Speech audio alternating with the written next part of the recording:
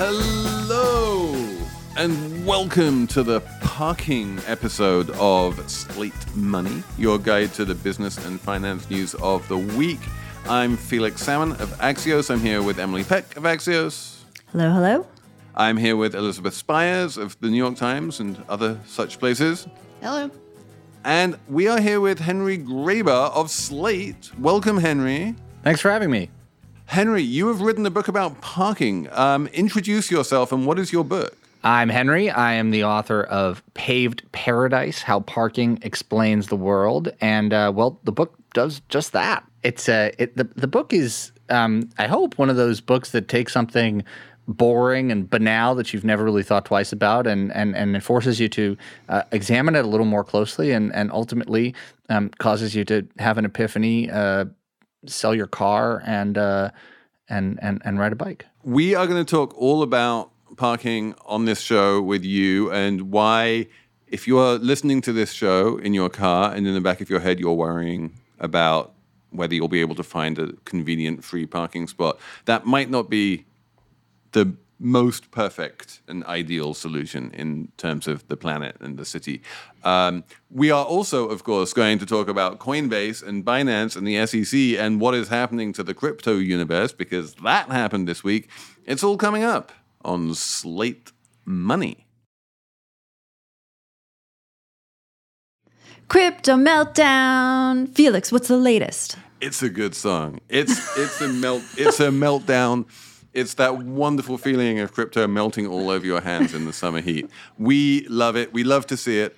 The latest is that the Securities and Exchange Commission basically took aim at the two biggest exchanges that are left standing in the wake of the implosion of FTX. And the SEC is saying something which it has been saying quite consistently for some months now, but it's now saying it in the form of an official complaint, that both of them are operating illegal securities exchanges and they're not allowed to do that. And, so now they're being sued by the SEC and no one likes to be sued by the SEC. Basically what they're saying is that crypto exchanges are illegal, is the long and short of it. And realistically speaking, if crypto exchanges are illegal, and if they're illegal in the United States, then it's really hard to make crypto exchanges that are not available to Americans, and no one really wants to try and do that because Americans have a lot of money. Then it's hard to use crypto at all. Like the whole crypto ecosystem starts looking like it's not really worth very much. And so what the SEC is doing here, at least in my view, is really trying to kill crypto. The SEC in its complaint against Coinbase named a lot of different tokens and said they were unregistered securities, but they didn't name Bitcoin or Ethereum. I think the name of the token is Ethereum. Yes. Those are presumably okay to trade still, an exchange? It looks as though Bitcoin, and there's been this sort of semi-public agreement between the CFTC and the SEC that the CFTC, the Commodities and Futures Trading Commission, will worry about Bitcoin and Ethereum, while the SEC is going to worry about all of the other coins. So, the SEC is not claiming that Bitcoin and Ethereum are securities. So then, in a way, is this what the SEC doing, is sort of forcing this world back to where it was like before the bubble, like people will still trade Bitcoin and Ethereum and it'll be like DeFi, there won't be these corporate exchanges like Coinbase, but the market will sort of go on, in a new, different, smaller way. It's not like crypto is going to go away or something. So yes, you're absolutely right that crypto isn't going away. There are DeFi exchanges which aren't really even owned by anyone, so no one knows how you could sue them, even if what they were doing was illegal. And as you say, people will continue to own and trade Bitcoin and Ethereum, although they will have to do so in ways that the CFTC is comfortable with, and it's not entirely obvious what the CFTC is going to be comfortable with. If you want to do this legally, then maybe you can create an exchange that only trades Bitcoin and Ethereum. Although even then you need to get on the good side of the CFTC, and it's not clear what the CFTC is going to require. But it's going to be a lot harder. It's going to be a lot clunkier. The great dream of this parallel payment system that is just going to seamlessly enter our lives in all manner of different ways, and we're going to be metaversing it up and going in and out of crypto all the time, doesn't seem to be likely anymore. Well, we should also mention the exchanges have had a long time to kind of think about this and anticipate that the SEC was going to do exactly what they did. Coinbase and Binance had different approaches to it. And there's a great quote from Binance's CCO from December 18, where he's talking to another compliance officer. And he just says point blank, we are operating as a fucking unlicensed securities exchange in the USA, bro. And you know, I think Coinbase is sort of taking the approach that they're being very upfront about what they're doing. You know, they're making the requisite disclosures. And then Binance's strategy is to just build big chunk of the company offshore and try to just stay out of the U.S. markets as much as they can. And I don't think it's right at all to say that Coinbase is making the requisite disclosures. Like Coinbase, there are no requisite disclosures. So this isn't the kind of thing where you can make a disclosure and that's not all that's required. What is required is that you are a licensed securities dealer if you're going to be dealing in securities, and they are not a licensed securities dealer. Coinbase is dealing in way more of these unlicensed securities than Binance is in the United States, like orders of magnitude more. And Coinbase is really the one that was thumbing its nose at the SEC and saying, we are an unlicensed securities exchange in the United States, come at us. We are so big, you're not going to. And that wound up being false. Like, they are big and the SEC came at them. I really believe that Binance was more careful to try and stay, as you say, out of the United States as much as possible. Yes, they were doing things in the United States. Yes, for the really big American clients, they were saying, can you please create, offshore entities that are allowed to trade on Binance.com? And they tried to get around the fact that what they were doing was illegal in the United States. And they knew that what they were doing was illegal in the United States, but so did Coinbase. Coinbase knew this all along as well.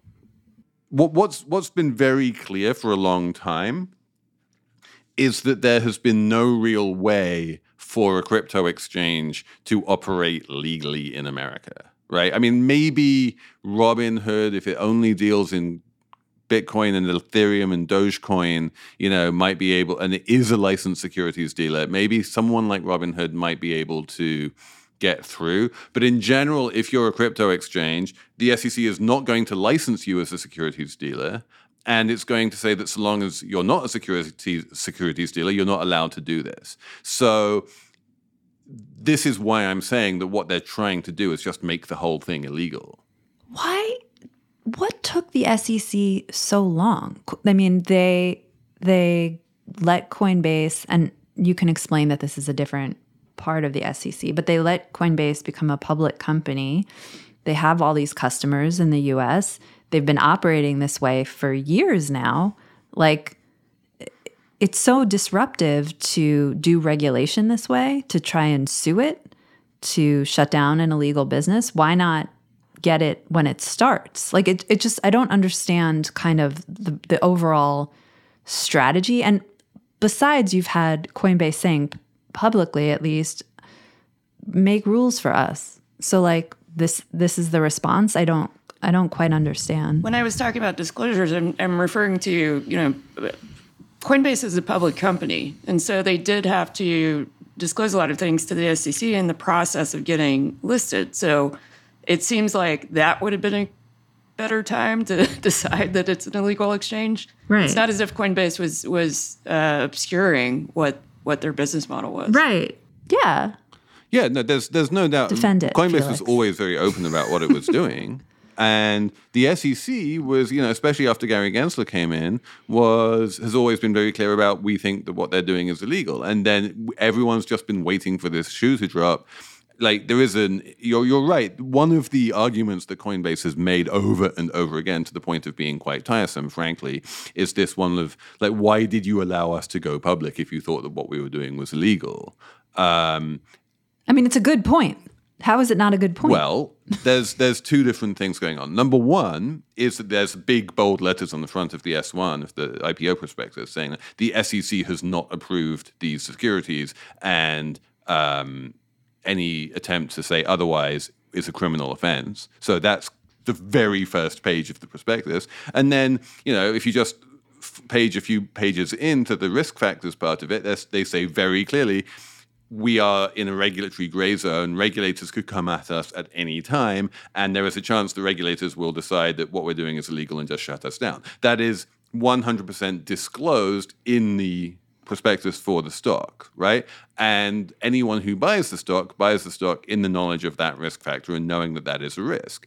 There is a long history of companies doing things that are illegal and saying, you know what, eventually we're just going to work out a way for this to become legal. Uber being a really prime example, right? What they did was basically illegal everywhere. And then the way they dealt with it was by eventually changing the law to allow what they wanted to happen to be legal. Another really good example is when Citigroup bought Salomon Smith Barney. They weren't allowed to do that, but they were like, don't worry about it, we're going to change the law. And then they changed the law, and that allowed their acquisition to happen. So the SEC, in general, companies do a bunch of things, and they can, as Elizabeth says, like they're making the disclosures. They're saying like what we're doing is in a regulatory gray zone at best. And what we want, and they've been very, very open about this all along, what we want is precisely what you're saying, Emily, which is a bunch of rules that will allow us to do what we are doing within the law.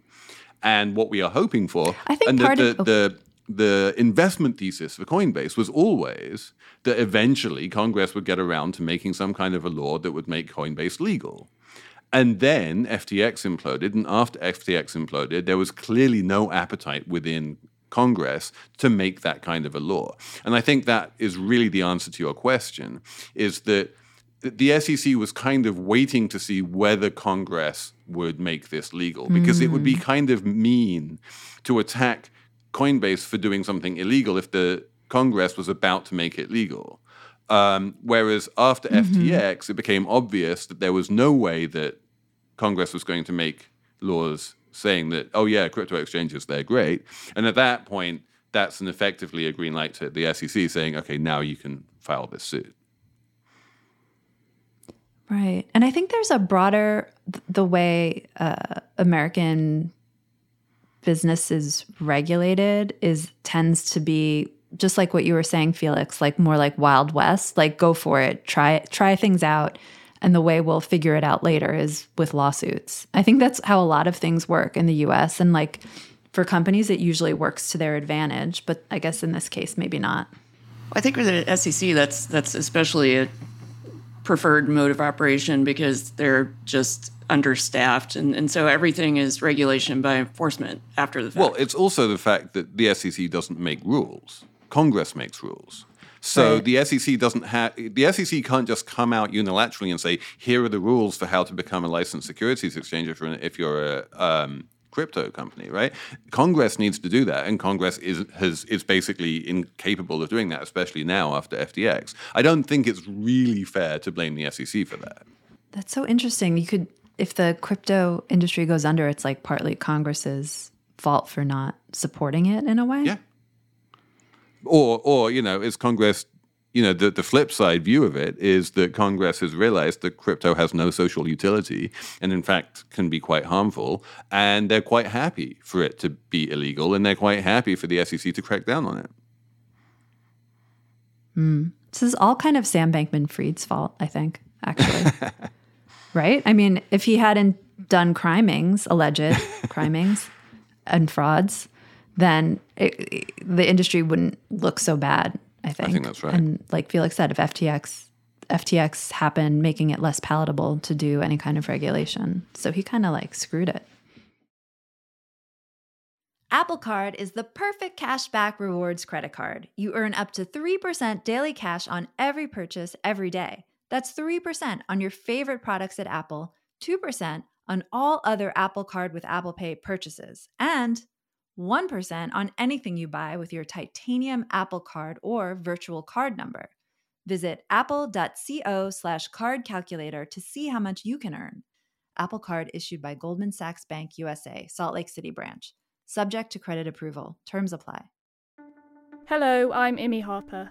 On the Slow Newscast from Tortoise, I tell the story of how a Hong Kong billionaire was silenced. I got bombs thrown into my house. I got people came here, ransacked my computer. And I got people threatening me. I got this and that, but I'm safe. And what it reveals about the freedoms Hong Kong no longer enjoys. Listen to Hong Kong's rebel billionaire on the Slow Newscast, wherever you get your podcasts.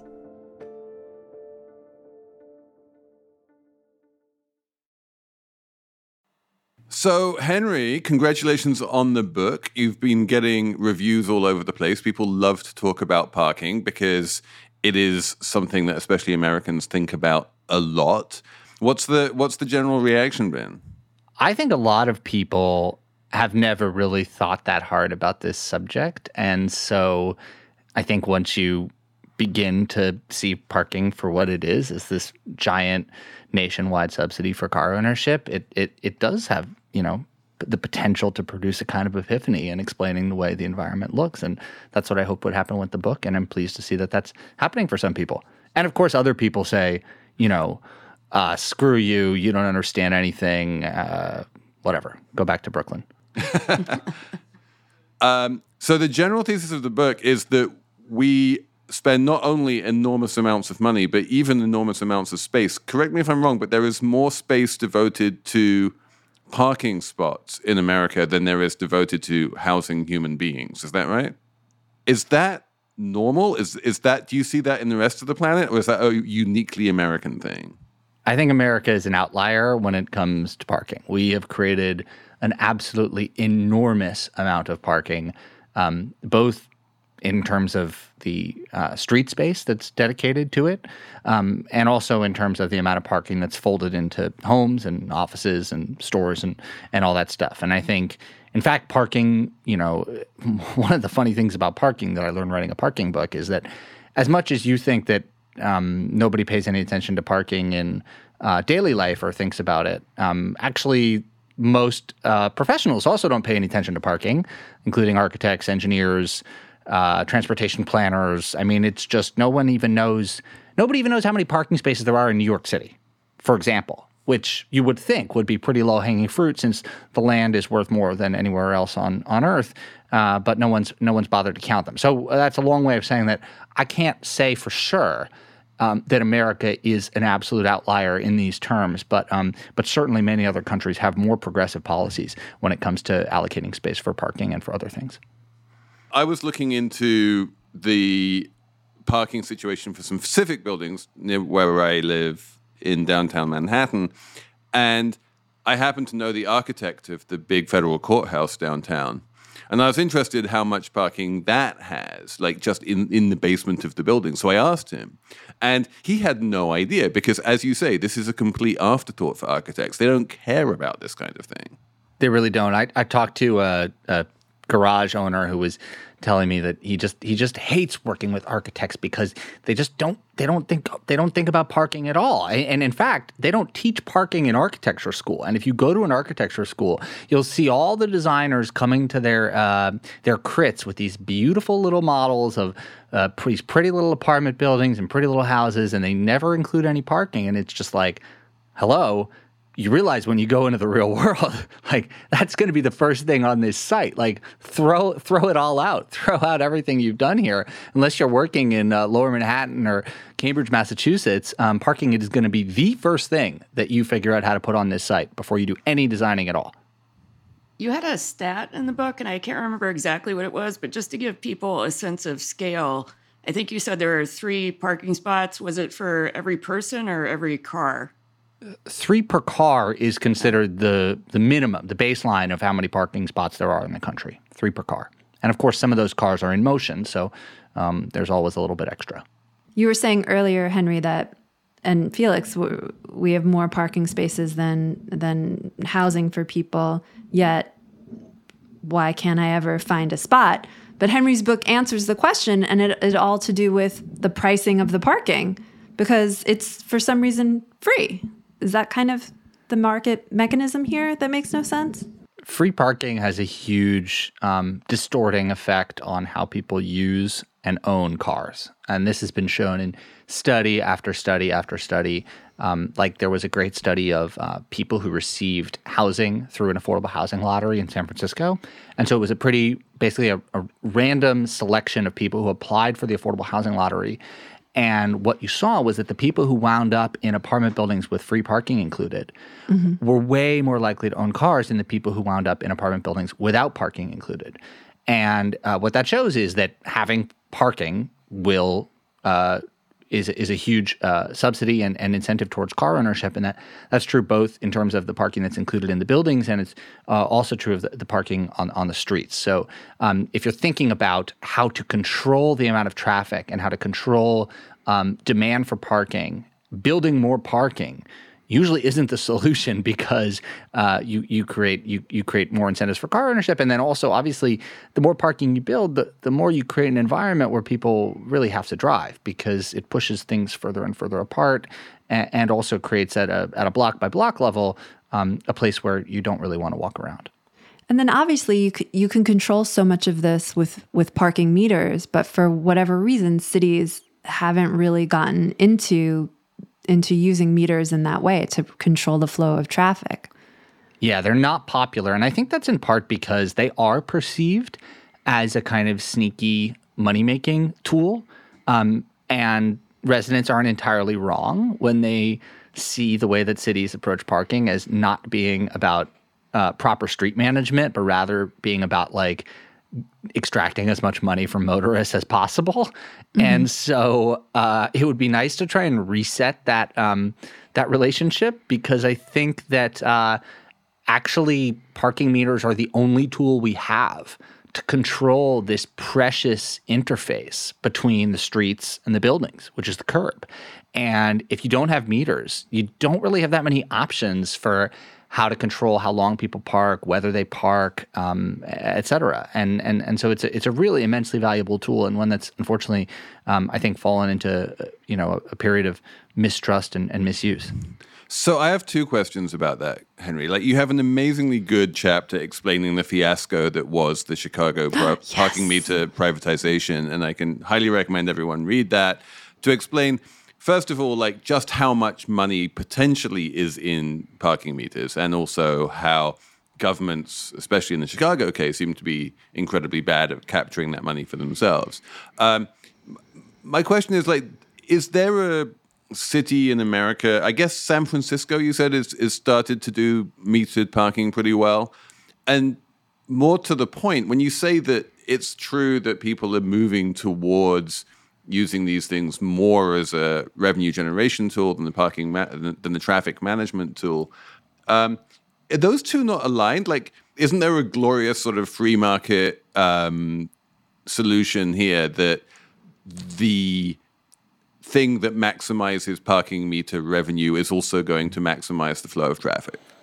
Now that's a great question, right? Because you would think that you raise the meter prices enough and you clear out a spot. If you raise the prices enough that you have a free spot on every block, then everybody who wants to drive somewhere has a parking spot immediately when they arrive. Yeah. And they understand that the busiest high-access blocks with the shops and the offices and the restaurants are more expensive. And then the block sort of by the freeway that's a little further away is a little cheaper. And there's a space on every block, and the prices are coordinated and all that. And I agree with you. That is designing your parking meter system to optimize for good street management. But here's the thing about revenue. Most revenue in cities comes not from parking meters, but from parking violations. And so, in a funny sense, if you're trying to maximize the amount of money you bring in from parking, it is not in your interest to create a place for everyone to park the moment they need to park. Actually, the way to make the most money possible from street parking is to encourage lots and lots of illegal parking and then to ticket those people. And just to underline the extent to which this is the case, I brought you guys some numbers from New York City, which I will read to you. The largest category of fines in New York City is parking violations. They make up 60% of the city's fine revenue. And in fiscal year 2015, that was $560 million. And would anyone like to guess how much money comes from meters and public garages put together? $1 billion. No, this is a subset of the 560 million. Okay. No, it's not. It's a different number, but it's it's smaller. a different number, but it's smaller. But smaller. $250 million. That's pretty close. It's 200 million. So let me rephrase that really crisply.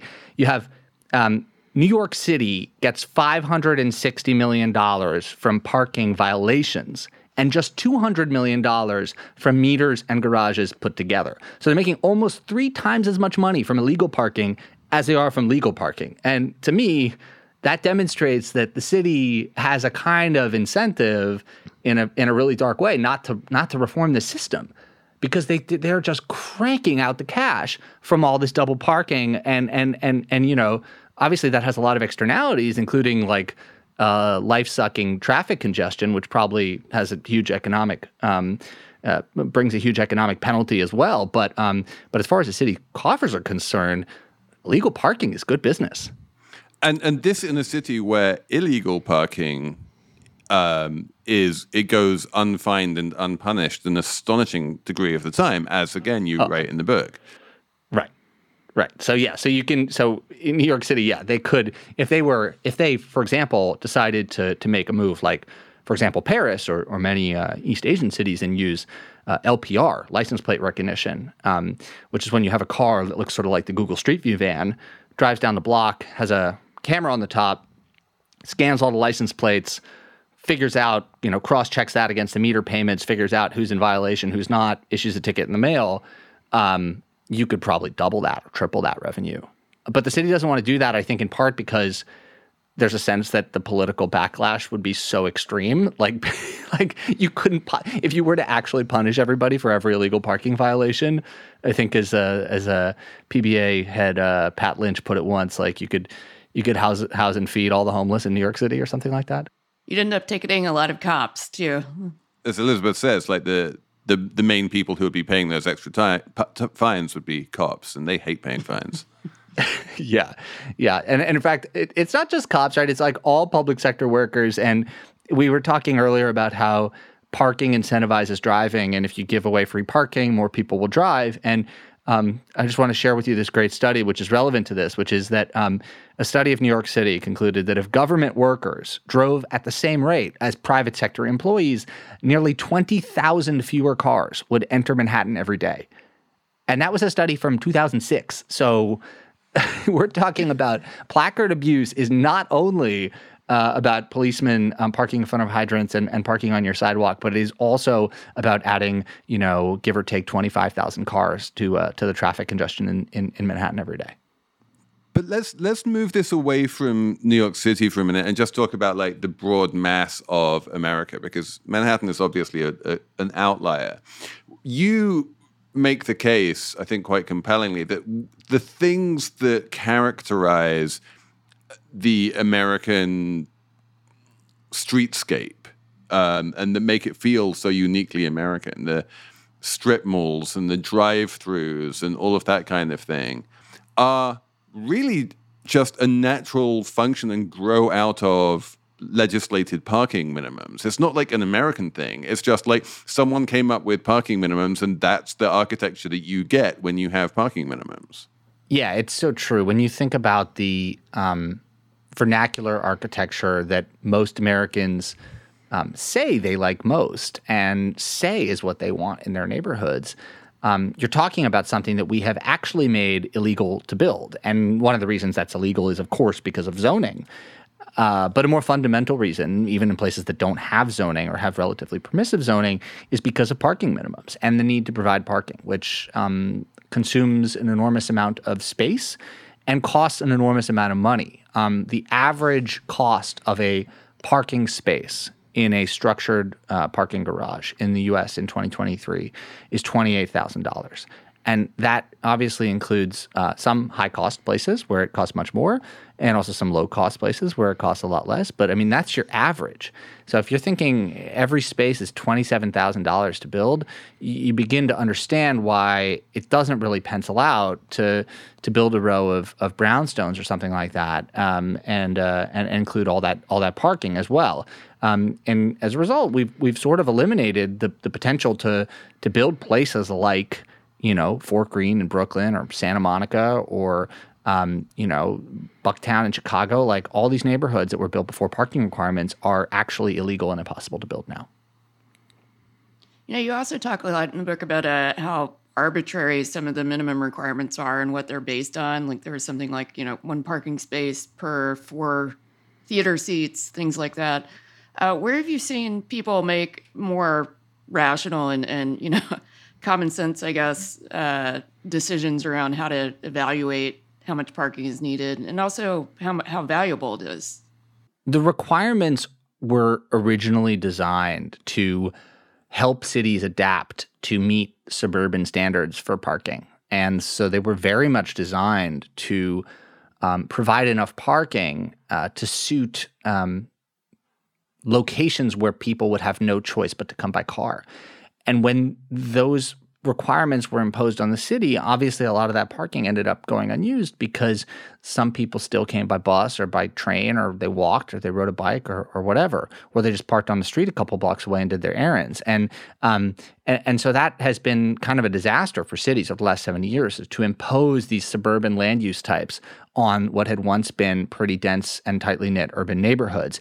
Now, there is a lot of reform happening right now, and perhaps the most fundamental one is just to say it's no longer the government's job to tell you how many parking spaces you need. If you think that the people renting your apartments are going to want 2 spaces per unit, then you build 2 spaces per unit. And if you think they would rather save that money and figure out where to park their car after they rent the apartment, then you could build that way and let your tenants figure it out later. And I think actually that is a subject, that's an idea that has a tremendous amount of potential right now, because we are seeing so many central business districts that are no longer as full as they were before the pandemic. And one of the things that's created is an enormous surplus of structured parking. And so, one of the things that happened in Los Angeles when they reformed their parking rules downtown is developers renovated historic buildings into apartments. People moved in. There wasn't enough parking in the buildings, but people parked their cars in the office garages that were a couple blocks away. And that's a kind of beautiful symbiotic thing that we could really be doing now in every downtown with all this unused office garage space. This episode is brought to you by Progressive Insurance. Hey, listeners, whether you love true crime or comedies, celebrity interviews, news, or even motivational speakers, you call the shots on what's in your podcast queue, right?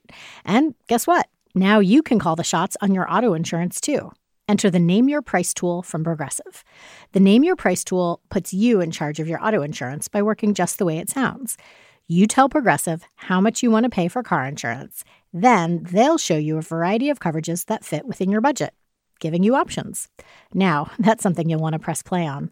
It's easy to start a quote, and you'll be able to choose the best option for you fast. It's just one of the many ways you can save with Progressive Insurance. Quote today at Progressive.com to try the Name Your Price tool for yourself and join over 28 million drivers who trust Progressive. Progressive Casualty Insurance Company and Affiliates. Price and coverage match limited by state law.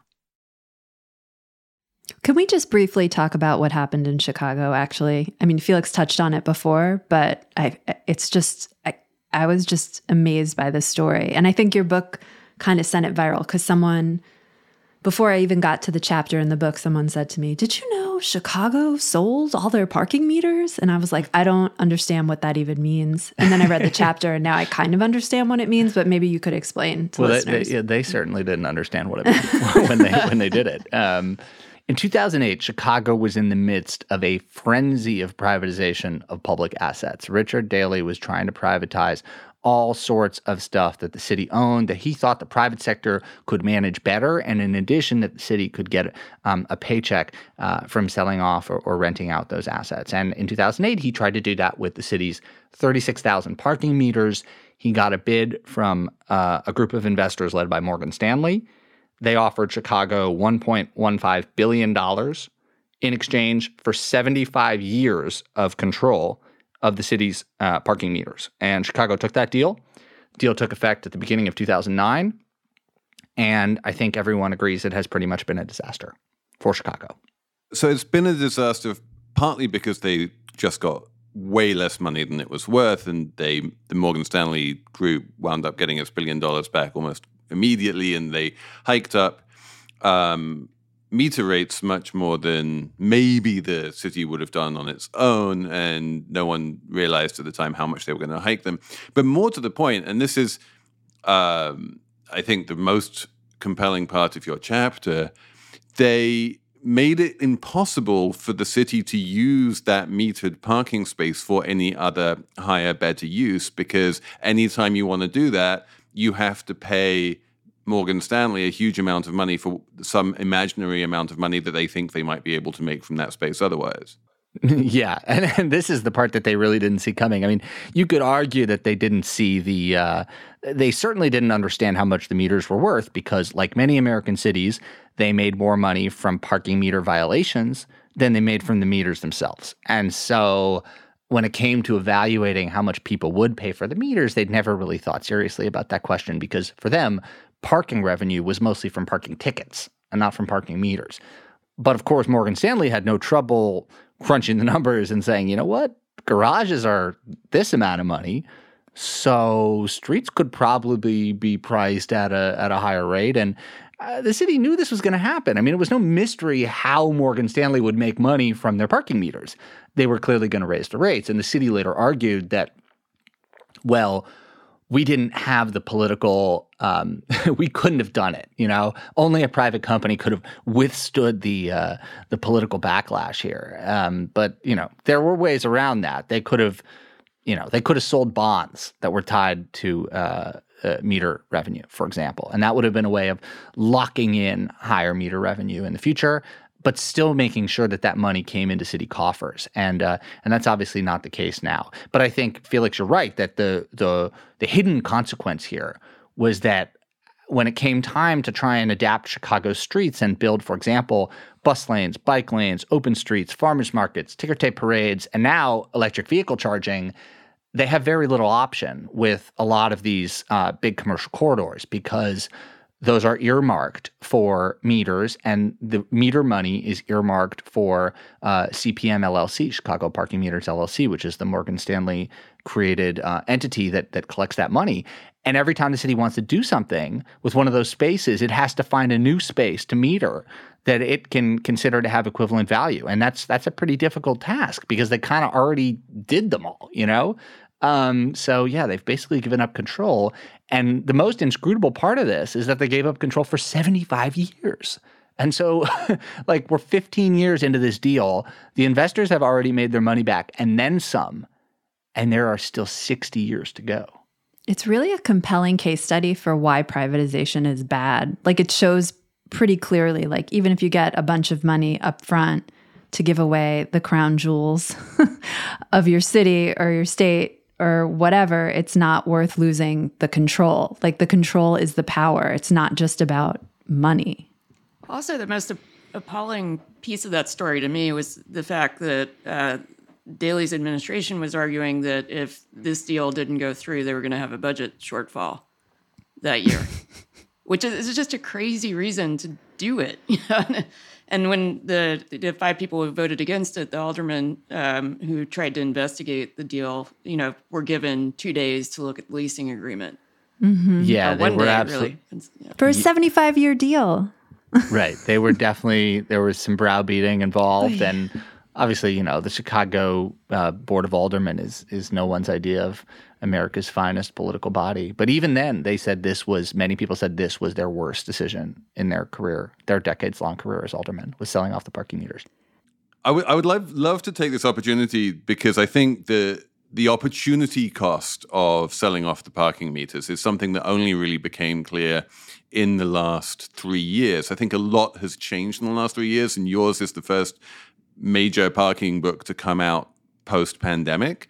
And and this is, I guess, maybe the hopeful, but also the most complex part of the book, which is how are cities changing, and how is zoning changing, and how is parking changing, and how did the pandemic play into that, and how did the pandemic change the way we think about parking?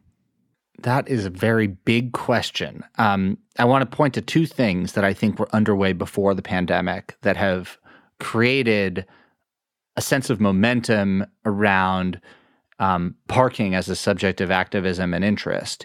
And you now have, in addition to the followers of Professor Don Shoup, the Shoupistas, you have a group called the Parking Reform Network, which is dedicated to making these kinds of changes in cities, which is to say pricing parking properly and ending parking requirements that mandate all this parking at every site. And I think the two reasons that this has been happening over the last, let's say, 5, 6, 10 years, number one is the housing crisis. I think there's a growing awareness that parking is expensive, it takes up room, it imposes a challenging condition for many small infill developers, and housing is just more important than parking right now. And that the requirement to provide parking has served as a serious imposition and a serious cost on our ability to provide housing. And that sense of activism around housing has taken a lot of forms. Obviously, the Yes in My Backyard movement is a big part of it. But parking there seems like perhaps the lowest hanging fruit, and also is a point where you actually witness people taking advantage of this arbitrage in real time. People living in domestic garages, right, like in accessory dwelling units, which has been underway for decades, but the number of people who have decided to turn garages into auxiliary housing units might be in the millions. We don't really know. And then on a more tragic note, obviously, people living in parking spaces in their cars. And, because we have failed to provide enough housing in this country, because we have limits on how much housing we can build in any given spot, but we have succeeded in providing an ample amount of parking because we have minimum requirements for how much parking is required everywhere. So the activism around housing is part of the reform movement around parking. And then the second thing is climate and the realization that our transportation policy is the largest contributor to greenhouse gas emissions in the United States, and also comes with a number of other externalities, including, local particulate pollution, automobile crashes, sort of degraded quality of the urban environment, and all that stuff. And I think parking is obviously front and center when you think about trying to reform that. One thing that struck me in your book, early on, you tell a story of this developer who's trying to build affordable housing in California, and she had all these difficulties because of the parking lot. She wanted to build the housing on a parking lot, I think, and you were saying a lot of the people that were upset the parking was going away, it was just sort of like dog whistle arguments that were kind of racist, basically, because it was a fancy beachside town, and it would have been affordable housing, and there were a few people saying like, if you're, poor people don't deserve to live by the beach, or just using parking requirements as sort of a way to keep certain kinds of people out of neighborhoods. And I was wondering, like, if the parking requirements go away, those same arguments will surface in other ways. Like it's just a strategy for the same old American story, of redlining or whatever it is. Yeah, I think it's obviously you're never going to. I don't think that I have the power to change people's minds about being prejudiced about new neighbors, right? But I think what we can do is we can see clearly the choices that are being made when we insist on parking as a condition for new housing. Because I think those people in Solana Beach are almost like caricatures of the American neighborhood meeting in terms of the way that people will bring up parking as a way to stop people from moving in. But I think it is true, more broadly, that Americans often think of the potential new neighbors moving into their neighborhood as coming in parking-sized packages, and they perceive them as an automatic threat to their free on-street parking that they've been entitled to for years. And, one argument you could make is, well, that means we should require parking with new developments so that people will just allow new things to get built. But as I hope my book demonstrates, that policy comes with a tremendous cost as well. And I think in terms of how to get neighbors to come around to the idea that they're their new neighbors don't necessarily have to encroach on their public parking supply. I mean, that's the challenge, right? That's the big challenge that these activists face. I don't think there's an easy answer to that, but I think we can at least be really clear about the cost that this demand for parking imposes on our ability to, build housing in the places where people need it most. Yeah, certainly people would rather have affordable housing than like homeless people, like living in parking lots where instead. That's a great example of reframing the trade-off, right? Like, and this is, you see this argument around the environment too. People say, well, we don't want more people in our neighborhood because we like our neighborhood being low density and green, and it's good for the environment. It's like, well, think a little bit larger. Like, expand your horizon a little bit and realize that when people don't live in your neighborhood and when they don't have close access to jobs and amenities and they don't live in a place where they can ride their bike to a restaurant or a grocery store, they're going to end up living in the urban wildland interface zone where their house is going to be vulnerable to forest fires and they're going to have to drive 60 miles to get to work every day. And that is the choice you're making when you tell people that they can't live in your neighborhood. And I think that's true of the parking housing situation as well. Like, yeah, okay, it might be a little more difficult to park, but the trade-off you face is there's going to be somebody living in a tent on your sidewalk.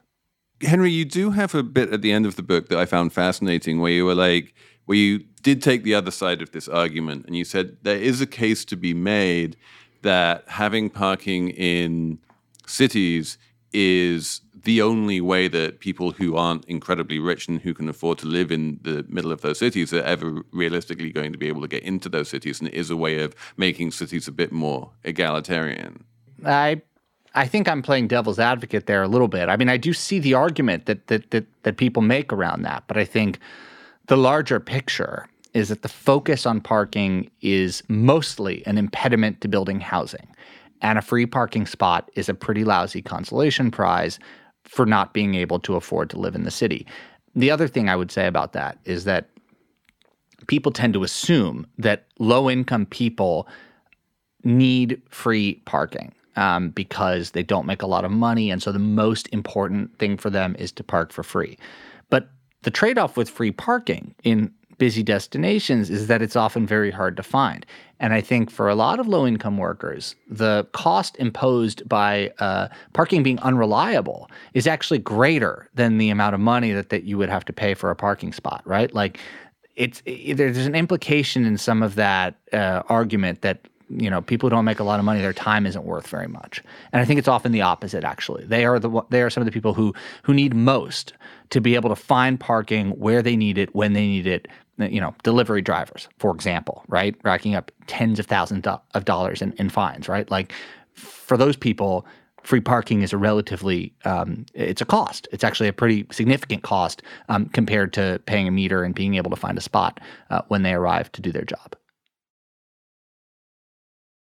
So let's have a numbers round, and I'm going to steal a number from Henry's book because this was an awesome one. My number is 21%, and that is this fantastic statistic from Henry's book where he says drivers take 21% longer to leave a spot if someone else is waiting for that spot.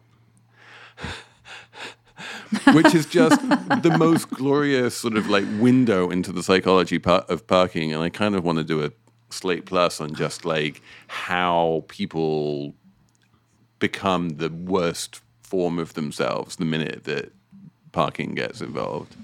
Yeah. Parking pettiness. But there's a new thing now. I don't know if it's super new, but I've noticed, and my husband pointed it out recently, that people get back to their cars in these times and they just stare at their phones for a good 5-10 minutes before they leave the spot. Also, you see it. You sit in your car and you look at the next car and the person over there is on their phone. I mean, I'm on my phone too. I'm doing it, but that's the thing that happens now. A parked car is now a mobile office. It's a workspace, and you can just sit in your car and do work on like Slack on your phone, and you're actually working and you're being productive, and everyone's saying like, when are you going to get out of your parking space? And you're like, excuse me, but I'm on a Zoom call here. The number of TikToks, like there is There was a whole I'm gonna genre stay of longer TikTok. now. Half of TikTok is people recording TikTok videos in their car. You know, a car is now a mobile movie studio. Emily, what's your number? Oh, my number is not parking related. My number is 286. That is the number of corporate bankruptcy filings as of May. It is the highest total going back to 2010, and it's what happens when the Federal Reserve raises rates really fast, as it has done, and has thrown all these companies into bankruptcy, like Bed Bath & Beyond and the Christmas Tree Store, RIP. Love the Christmas Tree Store. Very sad about that one. Vice is another one. Sealy. A lot of companies out of business this year. Elizabeth? My number is 222, and that was the air quality index at 105 this morning in New York City. It's a function of fires in Canada. And there was an interview with a Columbia professor this morning. We're taping on a Wednesday, by the way, where he said, this is just going to be a regular feature of climate going forward. But if you went out yesterday on Twitter, in New York, the sky was kind of grayish, orange, and you could smell smoke. Like it was. New Yorkers are now learning what it's like to be Californian. You see all the Californians saying, welcome to our lives. Yeah. Henry, did you ring a number? Yes, I have a number. My number is 260, as in $2.60. That is how much you would have to meter parking spaces on the Upper West Side per hour, $2.60 an hour, to afford MTA monthly Metro cards for every single person who lives in the neighborhood. That's wild. Oh, my God. And right now, to be clear, like these Upper West Side parking spaces, which serve apartments which start at like $1.some million and rapidly go up from there, they're all free. They're all free, and there are 18 people on the Upper West Side for every single parking space. So they're a rare quantity indeed, and they're all free. And if you charge just $2.50 an hour, you could raise enough money to buy full year transit passes for all 110,000 people who live in the neighborhood. So apropos the Chicago argument of like, we just don't have the political power to raise parking meter prices. Do you understand in this, liberal enclave of Manhattan why it's so hard to put parking meters on those streets? No.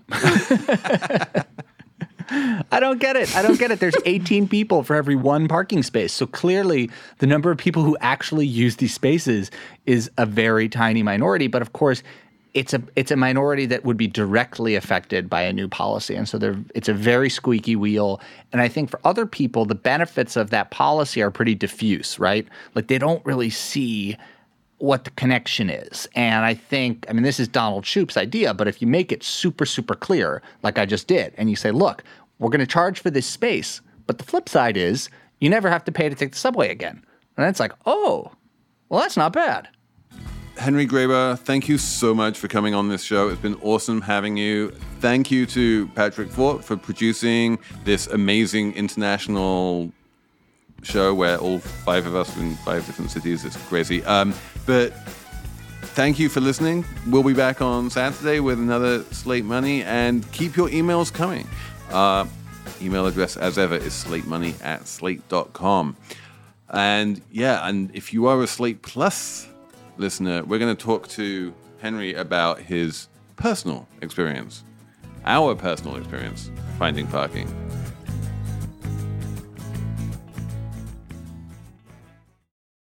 Without the ones like you, who work tirelessly to keep things running, everything would suddenly stop. Hospitals, factories, schools, and power plants, they all depend on you.